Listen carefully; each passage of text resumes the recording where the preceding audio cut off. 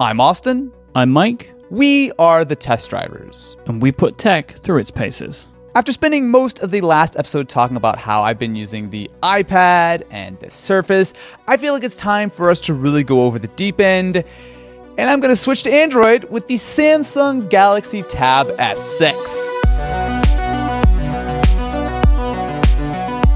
You can't be stopped. You will switch to anything or anytime. It's kind of funny to me, really, that genuinely, if we did not do this show, I would not know that the Samsung Galaxy Tab S6 existed. I just wouldn't know. So the thing is, the Galaxy Tab has been around for a very long time. And I think it's easy to kind of ignore some Samsung stuff. Like, for example, the Galaxy Watch. I feel like I did a video on that like 2012 or something. Like, they've been making a lot of these products for a very long time, but they generally go under the radar. And unless you're really into the Samsung ecosystem, most people don't really pay much attention because a lot of the stuff works either only with Samsung devices or very, very much sort of in a better way if you're using a Galaxy and you're really kind of invested in the ecosystem. But most people don't really talk about the Samsung ecosystem. Most people think about it in much more of a general Android sort of context. Yeah.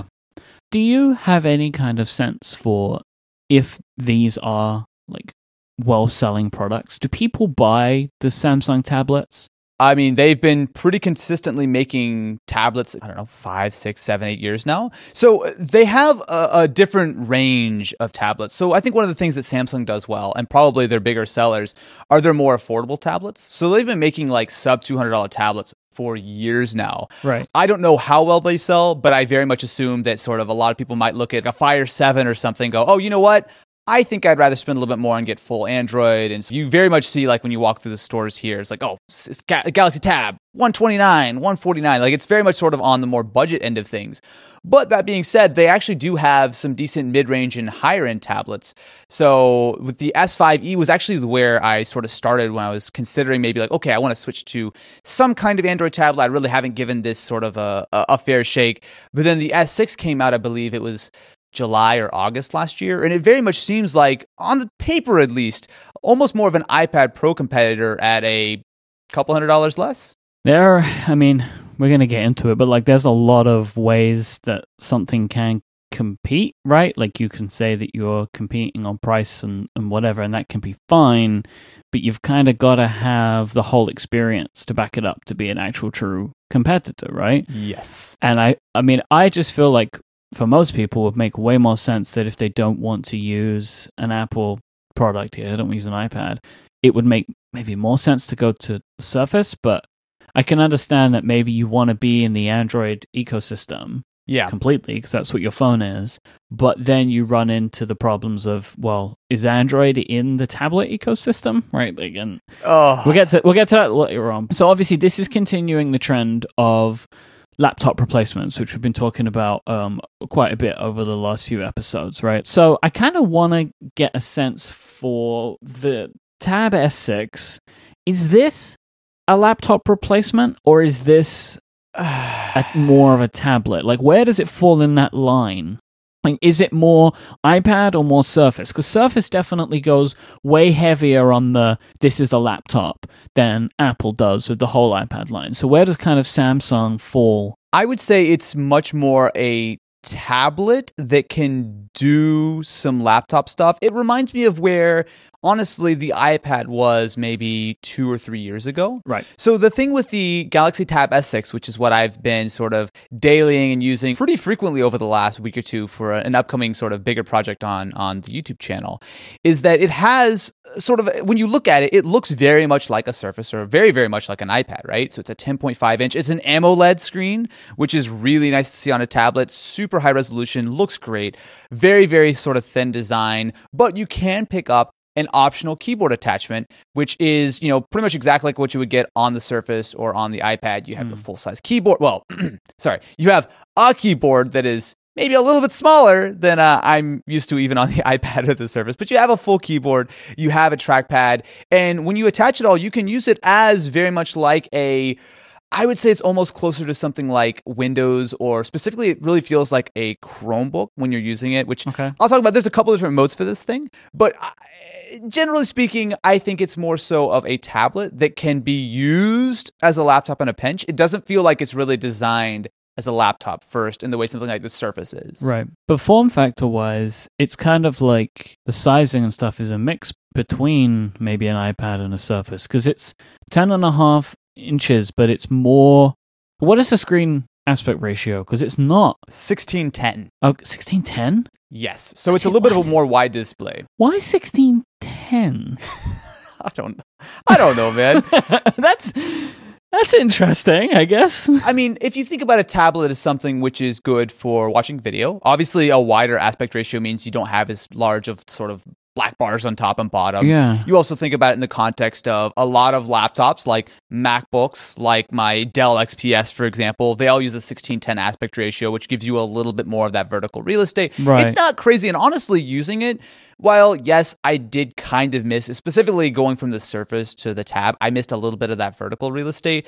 But realistically, when I was watching video and stuff, I was pleasantly surprised. And there's actually a lot that sort of goes for it, right? So it actually has, just like the iPad Pro, a quad speaker setup. Yep. Right, which is very nice. I would say it sounds maybe 85% as good, but significantly better than something like the Surface, which just has sort of two smaller speakers. You have USB-C, but no headphone jack, which, yeah, maybe don't do that. I'm kind of over it, but Yep. I mean, it is what it is. And then you also do have LTE, which is optional on it because it does have a Snapdragon 855. Like really, what's the way you can think about the Tab? It's essentially like a Z Flip that's sort of stretched out. It's pretty much got the exact same spec. It runs Android 10. It's very similar, except obviously with a little bit more of Samsung's sort of tablet-y UI sprinkled on. What makes this different from a hard? Because I mean, looking at the pictures of it, it has a lot of stuff where it kind of looks like an iPad, right? Oh, yeah. Like a lot of the visual design of this thing is very iPad-like. What is the hardware like compared to its competitors? The hardware is great, like full stop. So the thing that really surprised me, especially when I first unboxed the Tab, it's thinner than the iPad Pro, which is already, I would say, almost borderline too thin. Yeah, super thin. I will say I have been using it with the keyboard attachment, and it is a ridiculous attachment.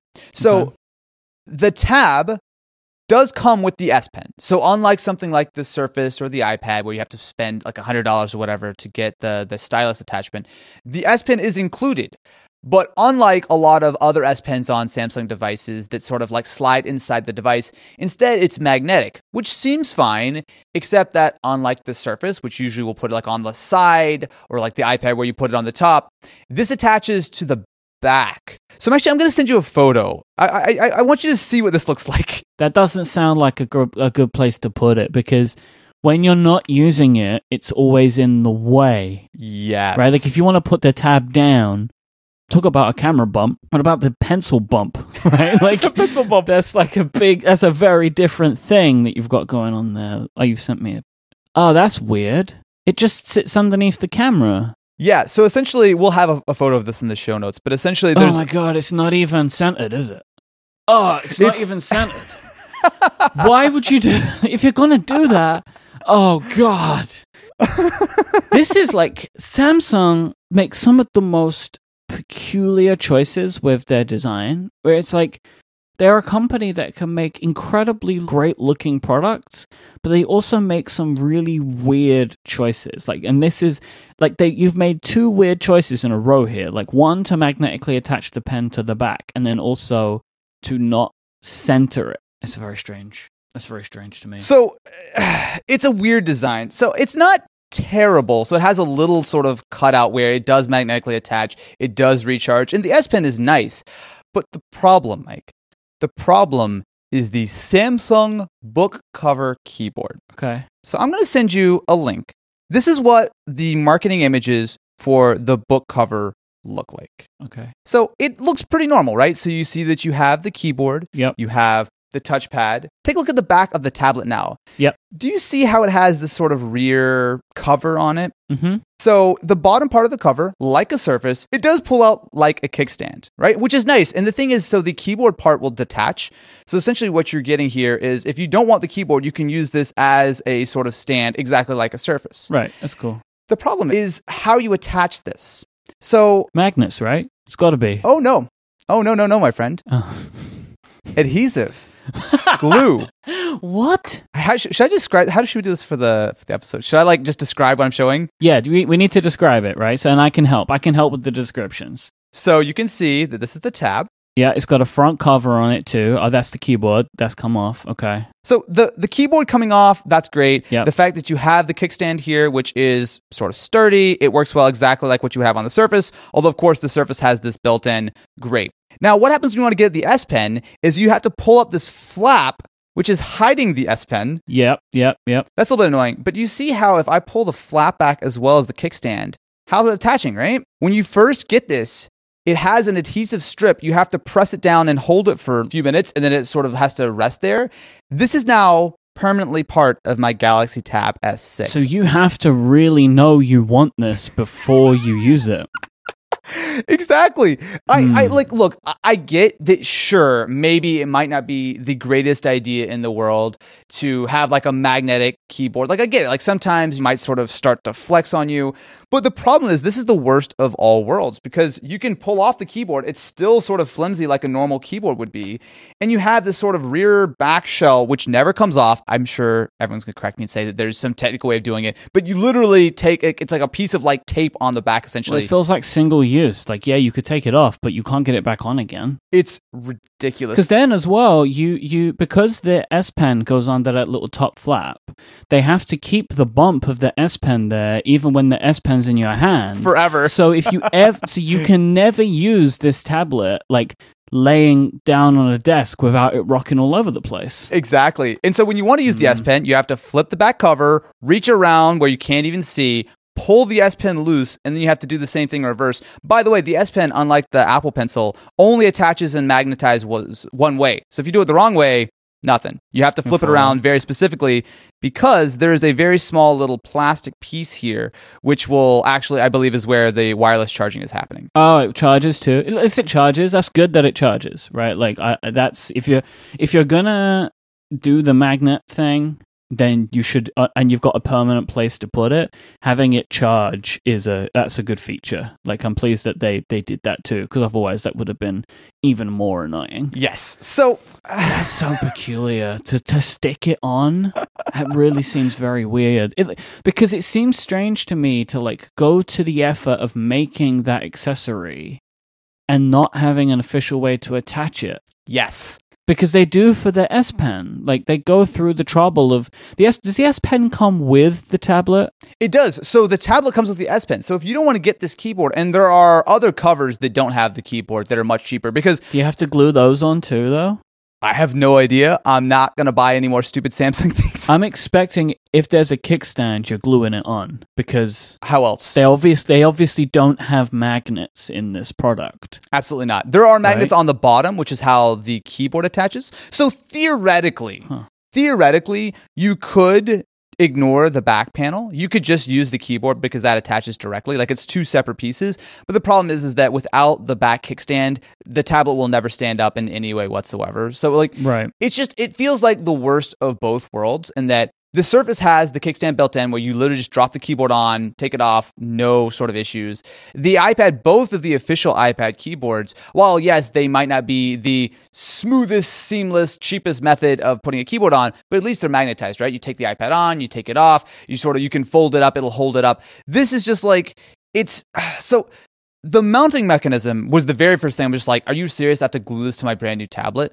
But on the flip side of it, the keyboard isn't very good either. It's not backlit. The tripod, while that's solid, the keyboard itself is, I would say, mediocre. It feels cheap. The keys are kind of hollow. And for some bizarre reason, the number row is smaller than everything else. So I don't know if you can see in like one of these press photos here, but yeah, I can see that. It's slightly smaller for what appears to be no reason because they have a little bit of space on top as well as on the sides. I don't know if they tried to like squeeze in another key than they were used to or whatever, but it's just a bizarre layout and it just doesn't feel good. And the worst thing is, while the tab is actually reasonably priced, so the tab I got here it's only $550, which is really like iPad Air pricing. That's like even lower than the Surface Go that I would recommend, or obviously an iPad Pro.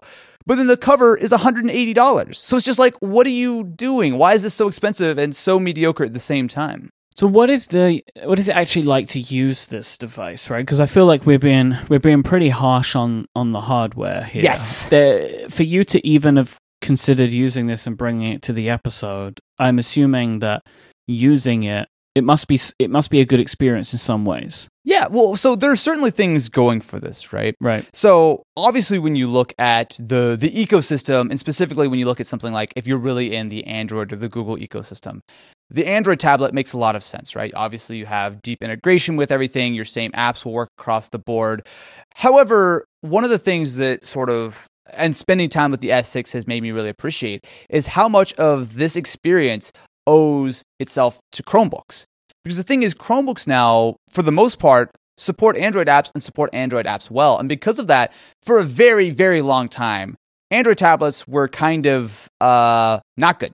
So the last Android tablet I used with real regularity was the original Nexus 7, which came out, it was like 2012. Classic piece of technology. Absolutely. I mean, it was $200. Yep. It had high performance. Yep. It had stock Android. It was great. And as a 7-inch tablet, for me, that was back when I was in my iPad mini phase. Like, I wanted a small tablet. The problem is that while Android apps were able to scale up to a 7-inch screen fairly well, they just didn't really work on those early Galaxy tabs that were like 10 inches and whatnot. Fast forward to today, and a lot of Android apps do work much better, and I would really sort of contribute that to Chrome OS, sort of forcing a lot of these apps to have better support for resizing, better support for multi-windows. How interesting. And that's because Android apps run on Chrome OS, right? Pretty Exactly. Is it native? So no.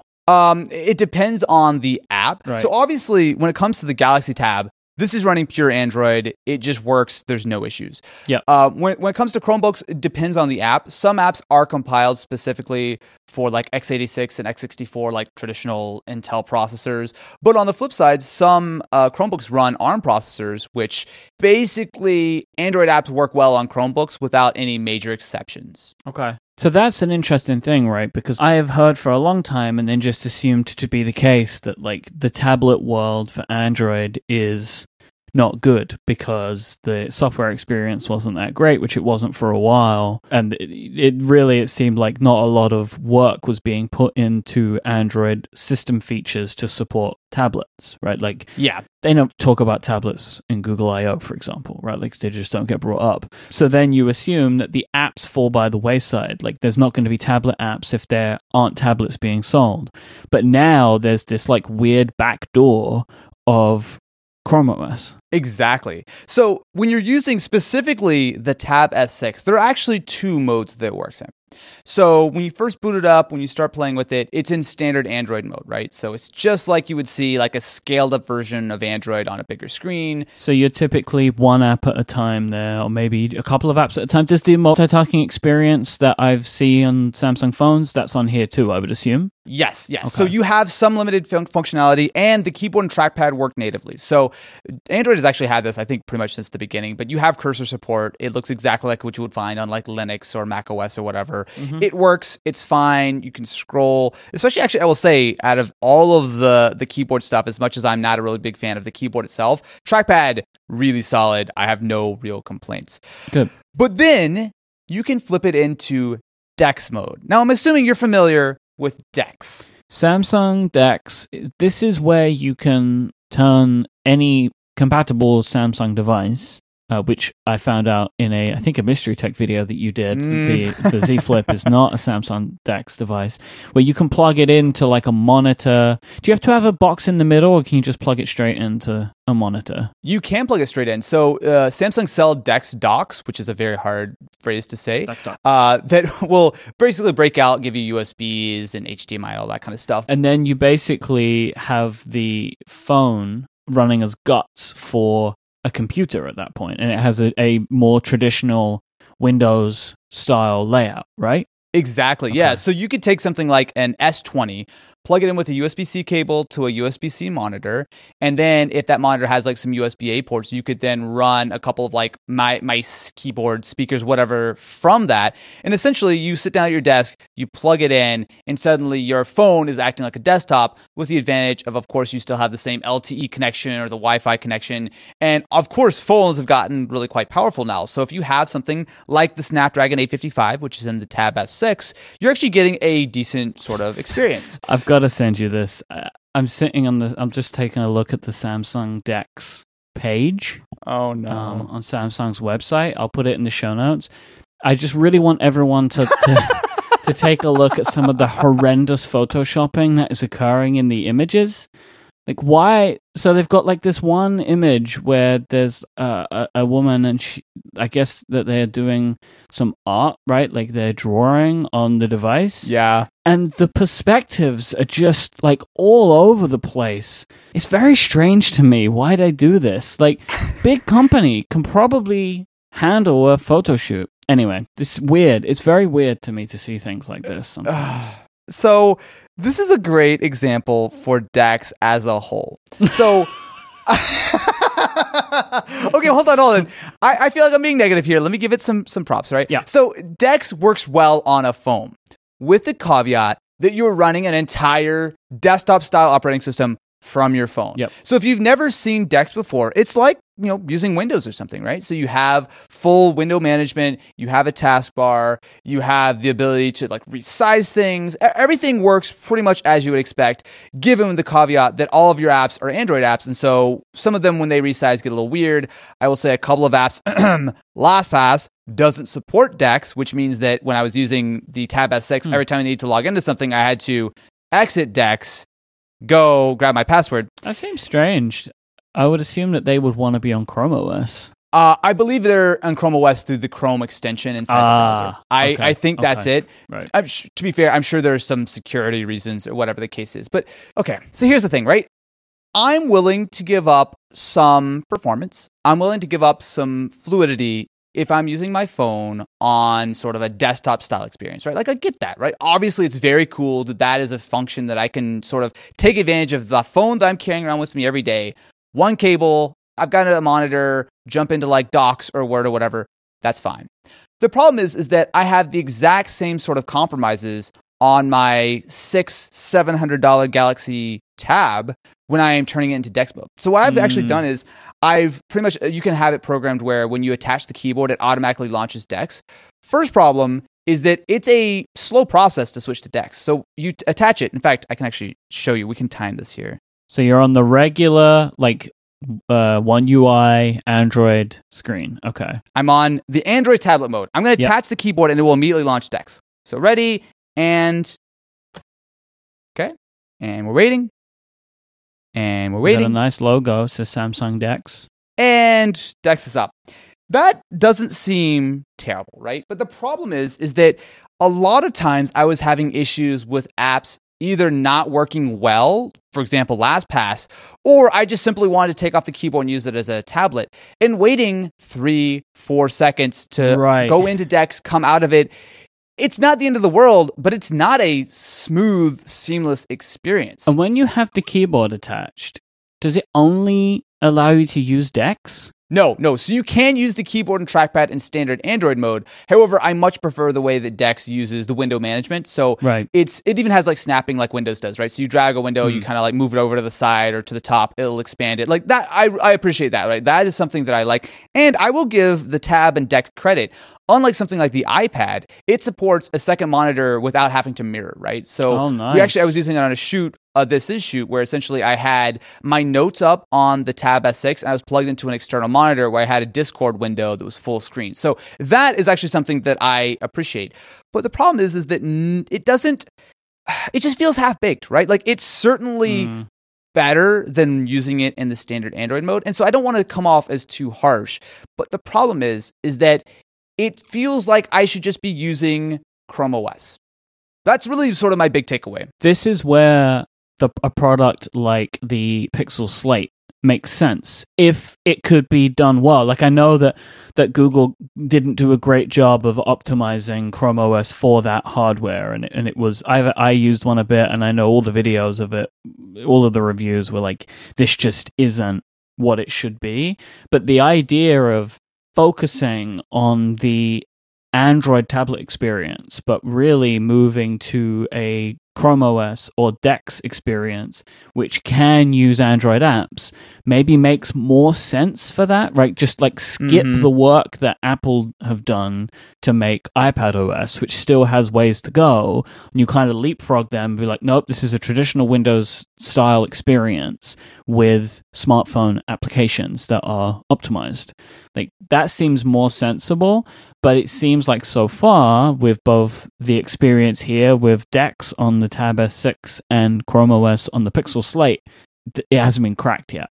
My big sort of takeaway with the Tab is that it's a great piece of hardware, right? It's performant, it's reasonably priced, excellent screen. Like, I really do want to give props to the screen, right? Like, having OLED on sort of this size of a display, as well as it being so high resolution, it's great. It's got good battery life. I think Samsung quotes it at like 15 hours, but realistically, I was able to get significantly more than something like on the Surface Go. It was in the ballpark of the iPad. It has an in-display fingerprint sensor, as well as their fake Face ID, which is literally just taking a photo of your face, essentially. But there's a lot of stuff I like with the hardware, and even the keyboard, as expensive and as silly as it is, does make a difference in allowing me to try to use it more so like an actual legitimate real laptop replacement. The problem is that it's just not great. Like, I don't have any major problems. I have a lot of like nitpicks. I'm like, oh, this is silly, that's a little slow, this is not quite as smooth as I'd like.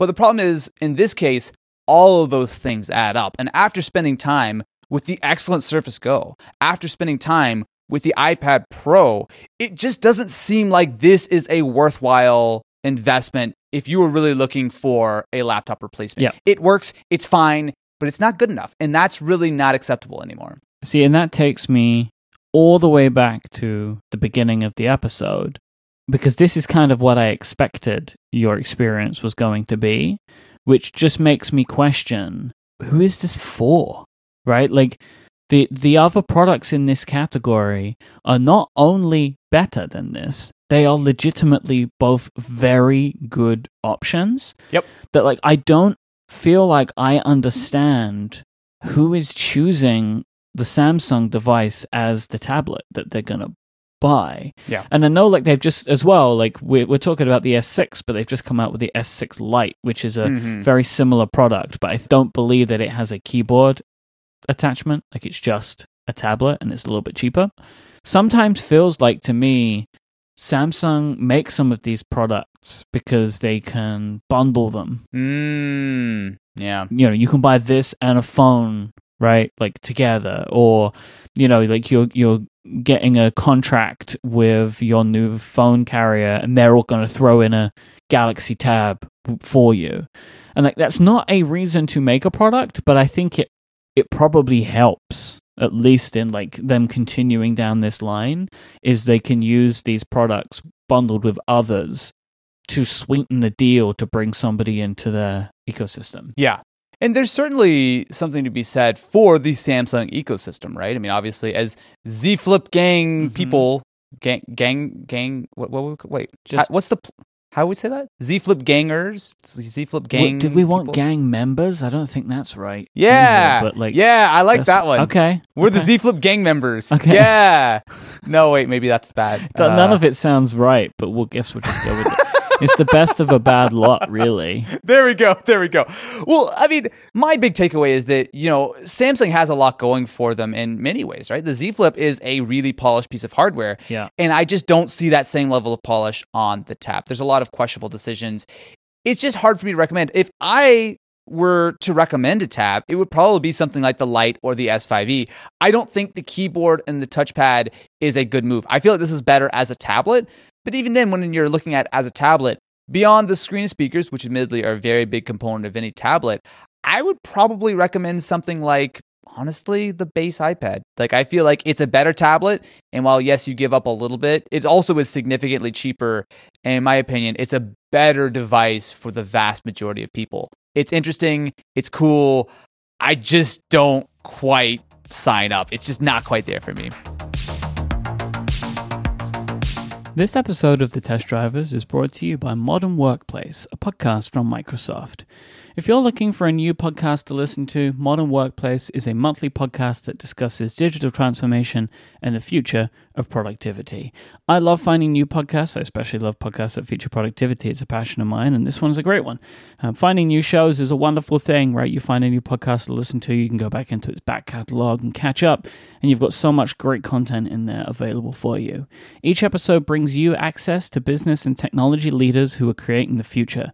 Every episode has a focused topic, a deeper conversation with a Microsoft corporate vice president, plus related news and updates. And just so you have an idea of what to expect, some of the topics that you may be interested in that were on previous episodes is stuff like remote work, the art of teamwork, and the most recent episode, which I checked out, is that talking about how to host virtual festivals, virtual events when you're used to hosting in-person events, and looking at tips and ways to do that.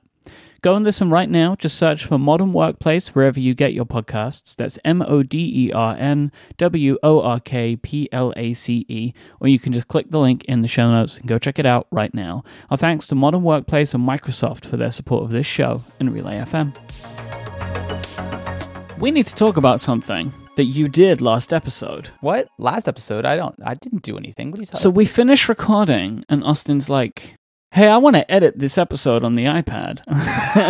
And I was like, all right. So there's a couple of things going on here. One, I edit the show, right? So like, yes. Austin wants to edit an episode. Not only does he want to, I am assuming, edit his first ever podcast. I don't think you've ever edited a podcast before. Yes. You wanted to do it on the iPad. And yeah. So the episode that you heard was Austin's edit. Like we were only going to do it if it sounded good. And I listened to the whole thing. I thought it sounded great. I was very pleasantly surprised at how great a job Austin did. Well, thank you. But do you want to talk about that experience a little bit?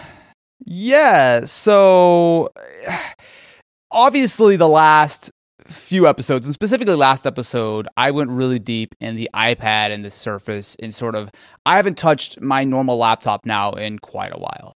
And I found it to be an interesting experience for a lot of reasons, not only just because I'm enjoying sort of playing around with these new gadgets, like even the tab, and sort of, it makes for, I think, a good sort of thing to talk about in the episode, but also more personally for me, I appreciate the novelty of trying these new things with these new devices, right? Because I think we all get into sort of patterns where, you have Chrome on your Windows computer that you spend, years and years using, and you get really comfortable with things. But then as someone who's in the creative field, I feel like I don't like to be bored. You're a hashtag content creator. There you go.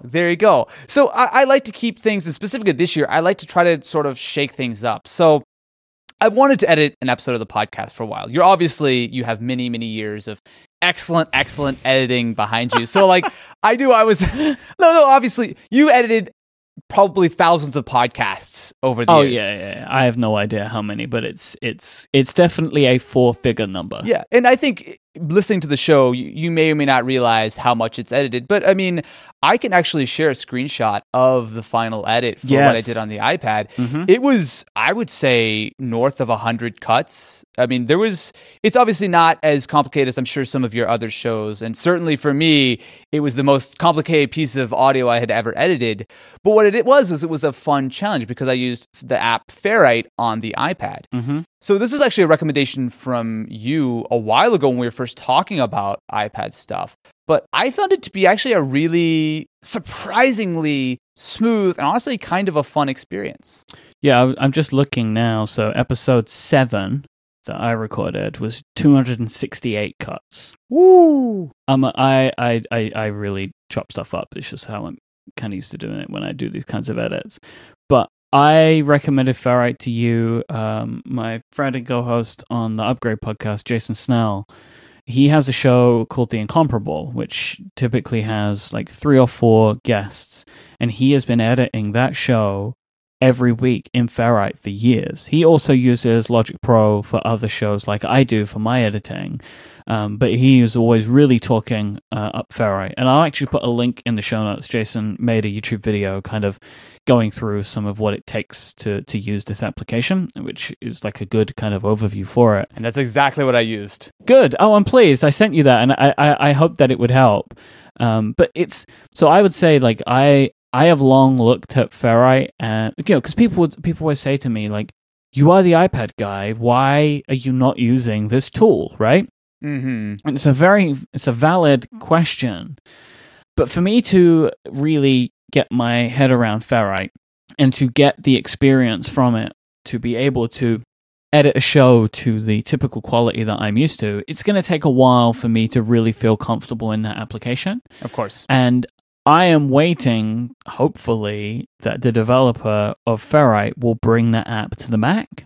Oh, interesting. And the developer of the application has spoken about it, like that they've been looking at it, because then my hope would be, well, then I will learn it, and then I will edit my podcast in Ferrite on the Mac, and then I can also edit on the iPad when I want to, because I don't want to learn a whole new piece of software, which is, you know, it's like if I said to you, like, oh, hey, why don't you just edit in, I don't know, like LumaFusion, right? Instead, like right. a main channel video, like in LumaFusion, which is another great iOS app. It's there's more friction there because you're like, I already know what I'm doing. It's going to slow me down. Moving to a new piece of editing software is a big ask, right? Like it's a big job. Yeah. If you want to be able to continue to produce things at the level and quality that you're used to.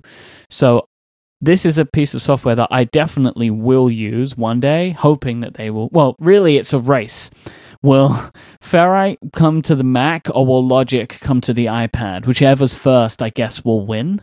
Yeah.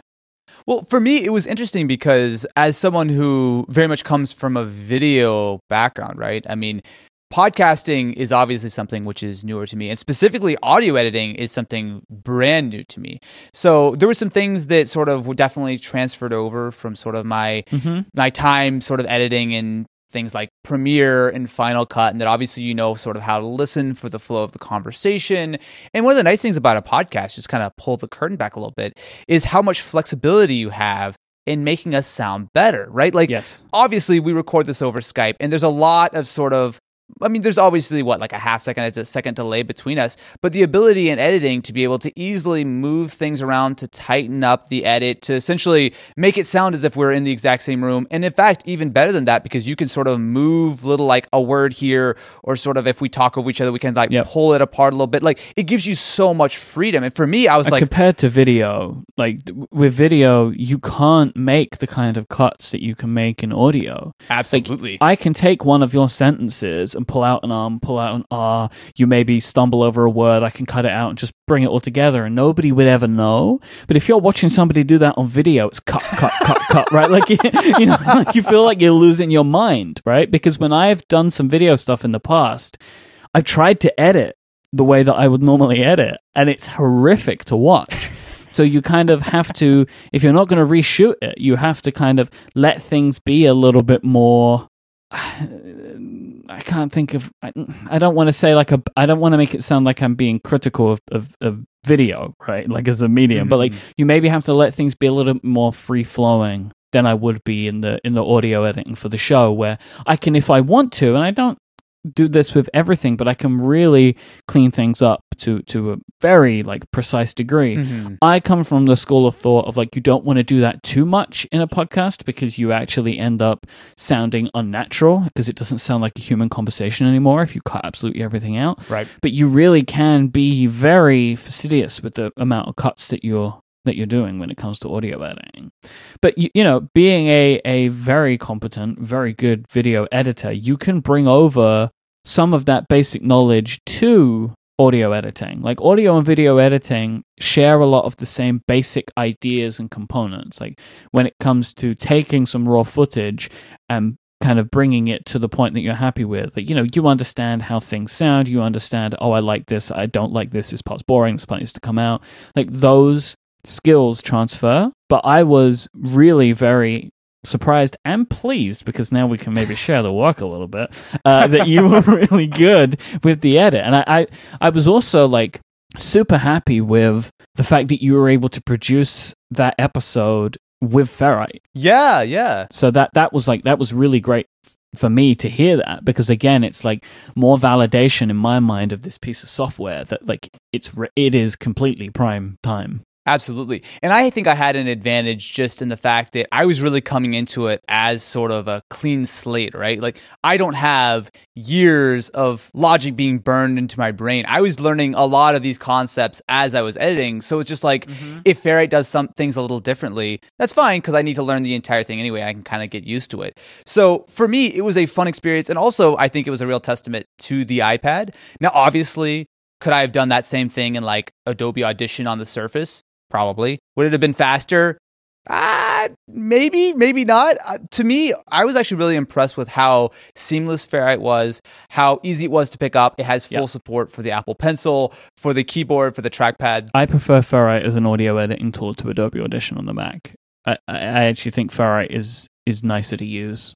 So yeah, no, I really pleasantly surprised. So if anyone heard the jank of the last episode, then you know who to blame. But if everything sounded good, then I'll take all the credit. What did you use? Did you use the keyboard, the pencil, the trackpad? What were you using? Everything. Really? So primarily trackpad. So I would use it to say like triple tap to select things and move it back and forth.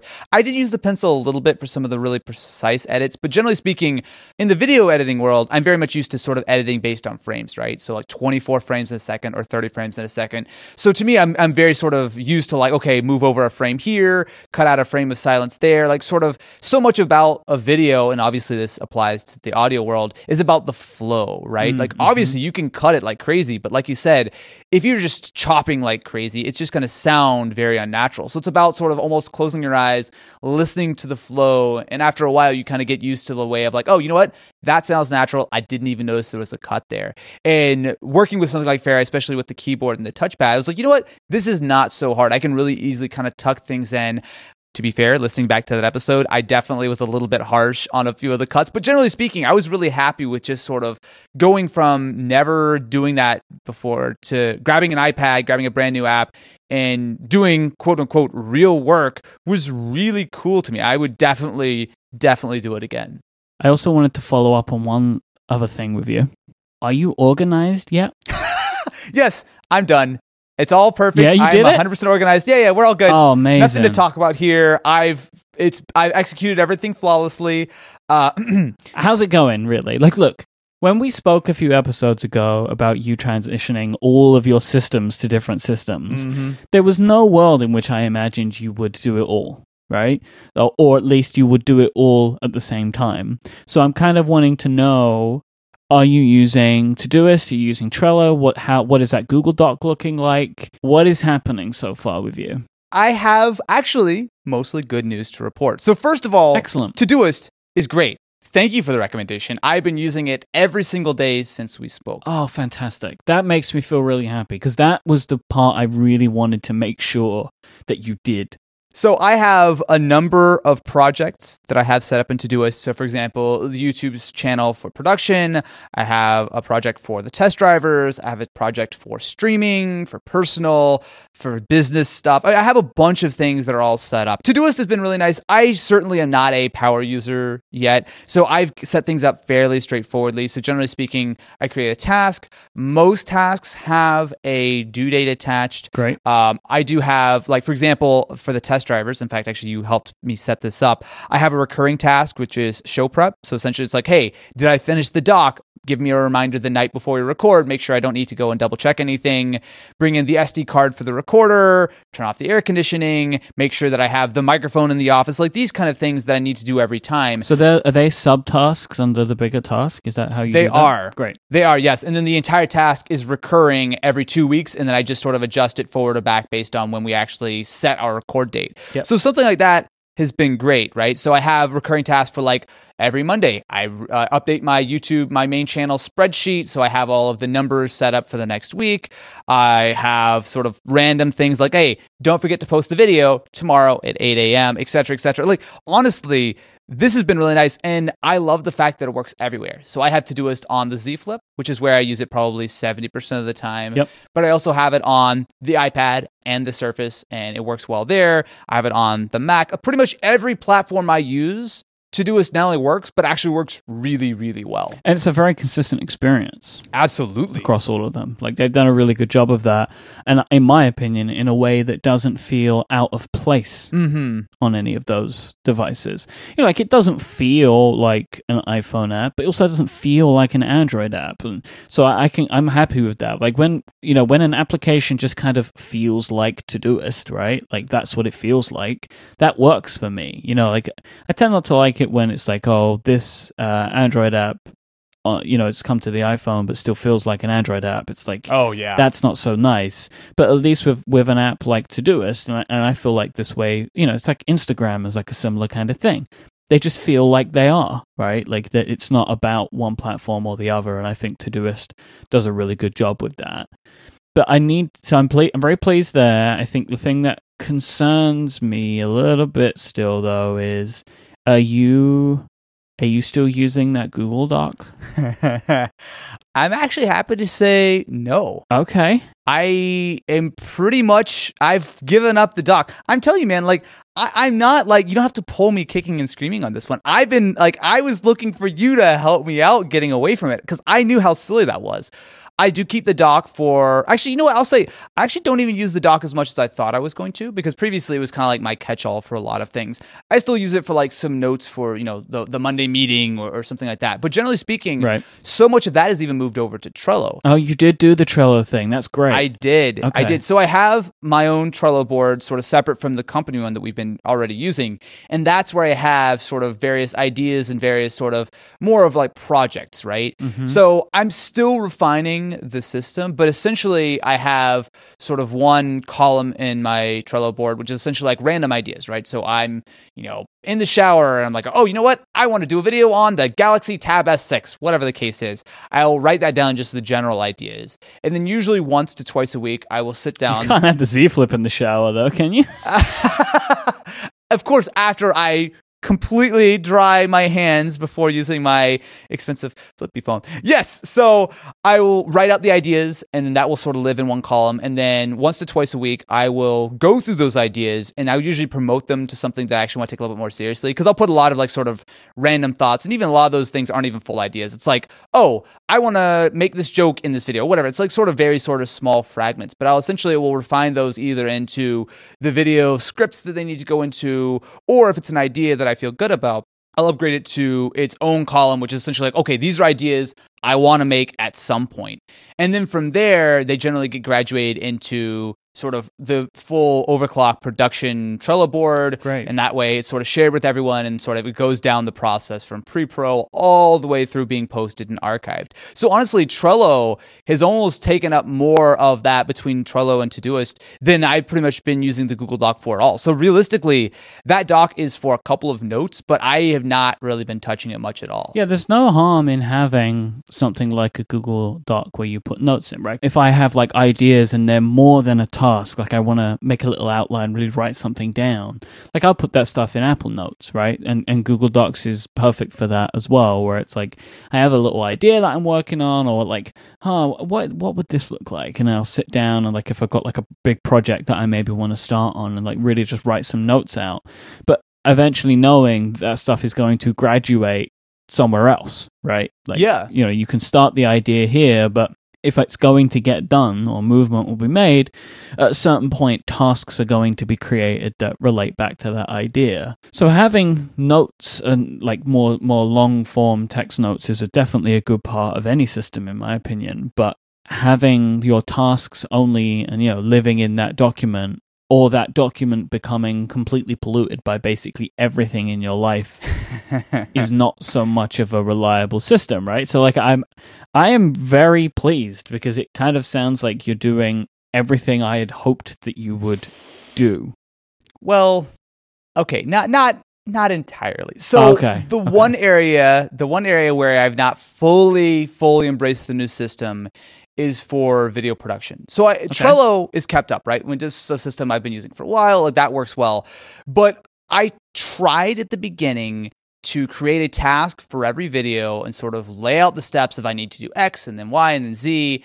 And that part didn't really work so well for me. And I think that's something I probably just need to spend more time with. But essentially, I haven't really been keeping the Todoist sort of that task. It's much been more for like random things like, oh, do this, do that. I haven't been setting it up as a task, setting all the subtasks, sort of checking them off. I'm not entirely sure how I'm going to land on that. I did it for 3 or 4 videos and it was fine, but to me, it was almost like I couldn't quite get in the process. I was forgetting to update, like, I finished shooting. I didn't pull my phone out and go, okay, finish shooting. And then the next task is work on thumbnail or whatever the case is. That's, I think, the big area that Todoist can help me with once I sort of lean into that more. Right. See, I would question, though, if maybe you even need to do that. So, like, for me, say with this show or with one of my other shows I'm doing every week, I just have a task that comes up on that day, which is like edit and publish. Oh. I don't need it. I have internalized the publishing process, right? Mm-hmm. I don't need for some shows, if they're more complicated, I might have a little checklist that I'll do. But, when it comes to like, record this show, edit the show, create the artwork and publish, I don't need all of those, like, because I know I'm going to make the show, right? Like, I don't need Todoist to remind me to record, right? Like, that's on the calendar, that's happening. Okay. When it comes to editing, again, like, once the show's done, I'm going to start the editing process. Like, I'm not going to forget to do that.